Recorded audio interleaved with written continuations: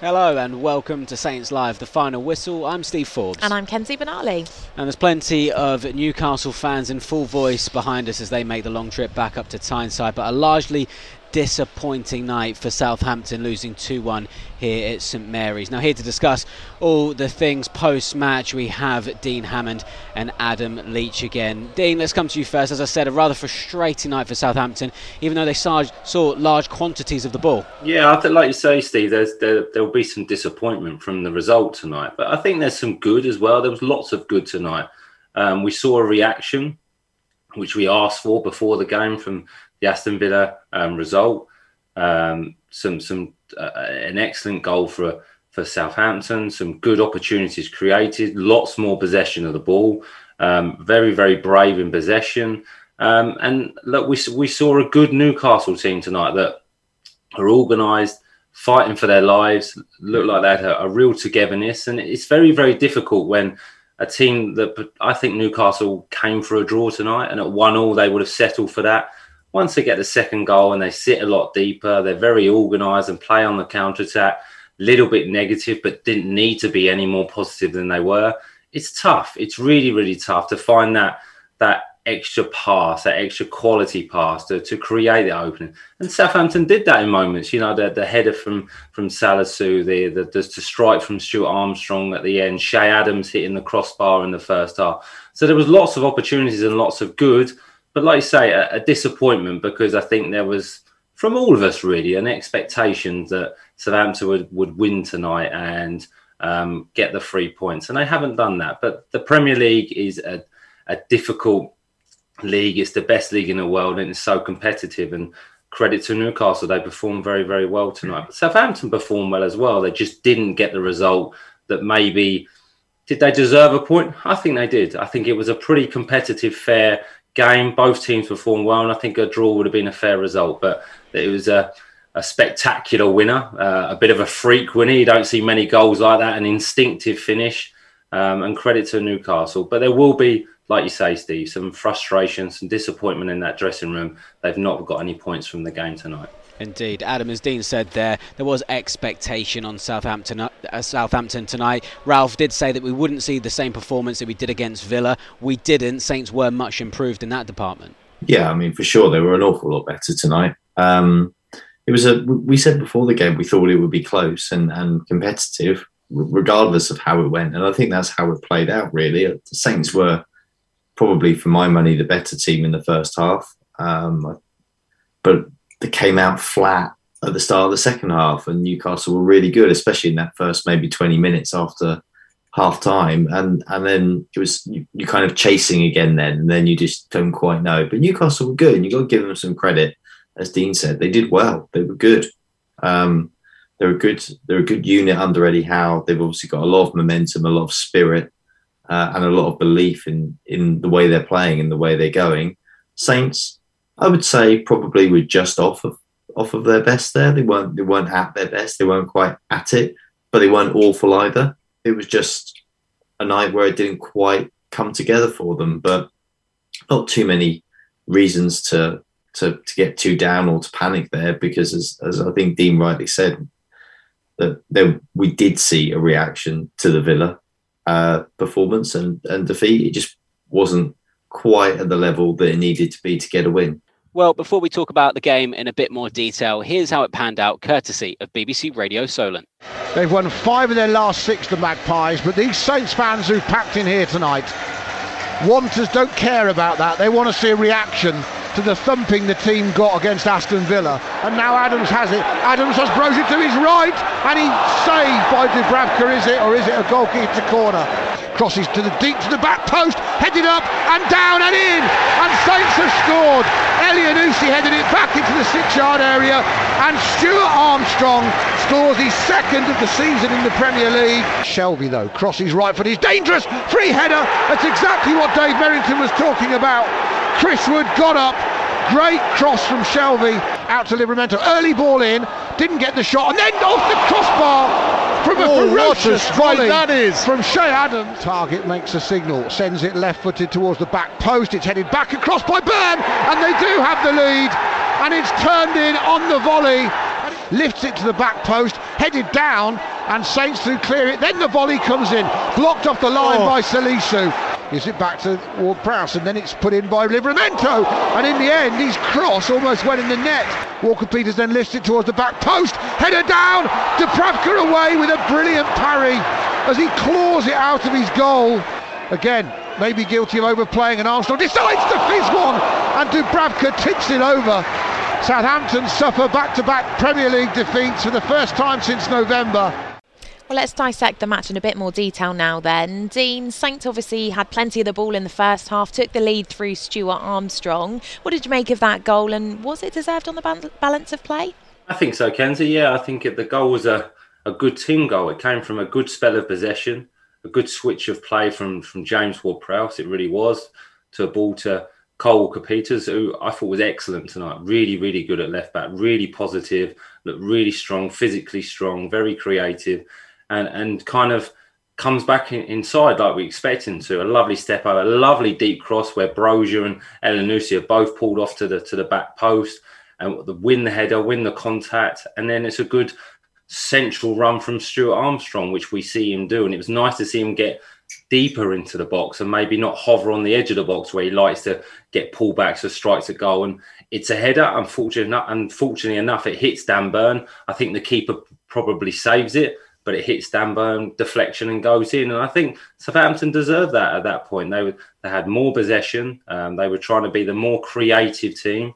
They were taking the ascendancy was with Southampton. There was that opportunity before that for Brozier where they pressed really well. They won the ball. They broke lovely pass from Shea Adams, and Brozier maybe just didn't need to have a touch.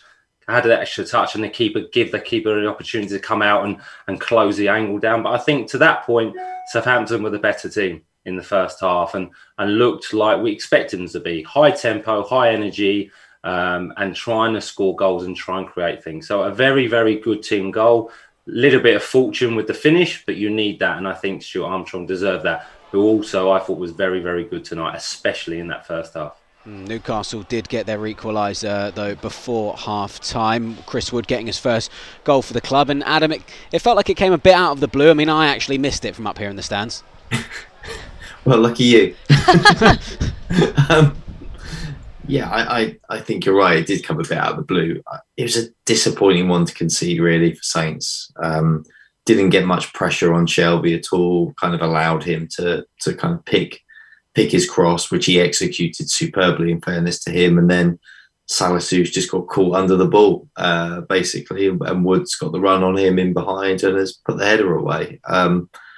Yeah, I think Ralph will be disappointed with that goal, to be honest, because I think there's a couple of pretty basic things that Saints could have done a bit better. But Wood was a real threat for Newcastle today and a really important player for them. I mean, I was actually perhaps slightly surprised by how often, especially early in the game, they were prepared to go very direct towards him, and that caused Saints some problems, that's for sure. But yeah, I think that goal was just disappointing because at that point, Saints had a modicum of control, you felt, in the game, and you just, when you're like that, what you don't want to do is you don't want to concede a goal that you feel sloppy. You don't want a sloppy goal. You don't want a set piece goal. Something like that. You want the other team to really have to earn it. If they're going to get back in, they're going to get that equaliser, they should have to earn it. And I think there was a slight sense that though it was a good cross and it was a good finish, Saints didn't do what they should have done, which gave them the chance to get that goal. Well, then Newcastle got the second goal, and for a few minutes, Dean put Southampton under some real pressure. What did you make of the start to the second half? Well, slow start, Kenzie, if I'm honest, and a little bit sluggish. I think Southampton just got caught by a little bit surprised by Newcastle because they came out with a lot more energy, a lot more tempo, and actually pressed Southampton a little bit higher up the pitch. And with the goal, Dan Burn's always a threat from set pieces. He really is, and it's a good delivery. He drifts off to the back post and wins the header. And then I think it's a freak goal, if I'm honest. It's a unique goal. It's a spectacular goal. It's fantastic technique, but more instinctive. I don't think he meant it but didn't mean it, if that makes sense. The ball's behind him and he kind of flicks his leg out to try and hit the ball towards a goal to the target. And it's a good goal, but I think the disappointment is the marking and the header that Dan Burn wins, even though it's very difficult to mark him because of his size, maybe just make it a little bit more difficult for him. And then from that moment, Salisu gets caught on the ball because of that press from, I think it's from Willock. Newcastle break, the ball gets pulled back. Shelvey should actually do a lot better, but doesn't get his strike off. I think it eventually falls to Matty Targett on the edge of the box, who has a strike, and then Salisu makes up for that and gets a clearance off the line. So I think Southampton were just caught a little bit cold in that second half, and Newcastle just kind of jumped on it and maybe sensed it, look, with a bit more tempo, with a bit more discipline, with a bit more purpose, we can cause Southampton a few more problems. And they really did that at the start of the second half. But then Southampton worked their way back in the game. But like I said, it's very, very difficult. When Newcastle are in that lead and they're happy just to settle for that, it's difficult to break down a disciplined defence like Newcastle at the moment. Yeah, I mean, Southampton did see a lot of the ball again after that, but struggled to create anything substantial. Adam, do you think the lack of clear-cut chances will be a bit of a concern? I mean, it was a concern in this game. Is it a concern really going forward? Probably doesn't really feel like it at this moment in time, I would say, given everything. Just a bit disappointing. I mean, when you see Brozier go off and you feel like he's kind of not really been in the game, that's disappointing because obviously he's your real gun if you're Saints, and you need him in the game. You need to be supplying him with what he requires, and they couldn't quite do that today. I agree with Dean. I think Stuart Armstrong was very, very good today, but the Saints really struggled to get the ball into meaningful positions where they were able to execute in that final third. And you have to give Newcastle some credit. They made it incredibly difficult for Saints. What we know about Eddie Howe as a manager is he's extremely diligent, and he does his homework, and he puts together very good game plans to take on opposition. And he did that with Saints tonight. He obviously studied them, looked very carefully, and he found ways to neutralise them tonight as a team and individual in the one-on-one battles as well.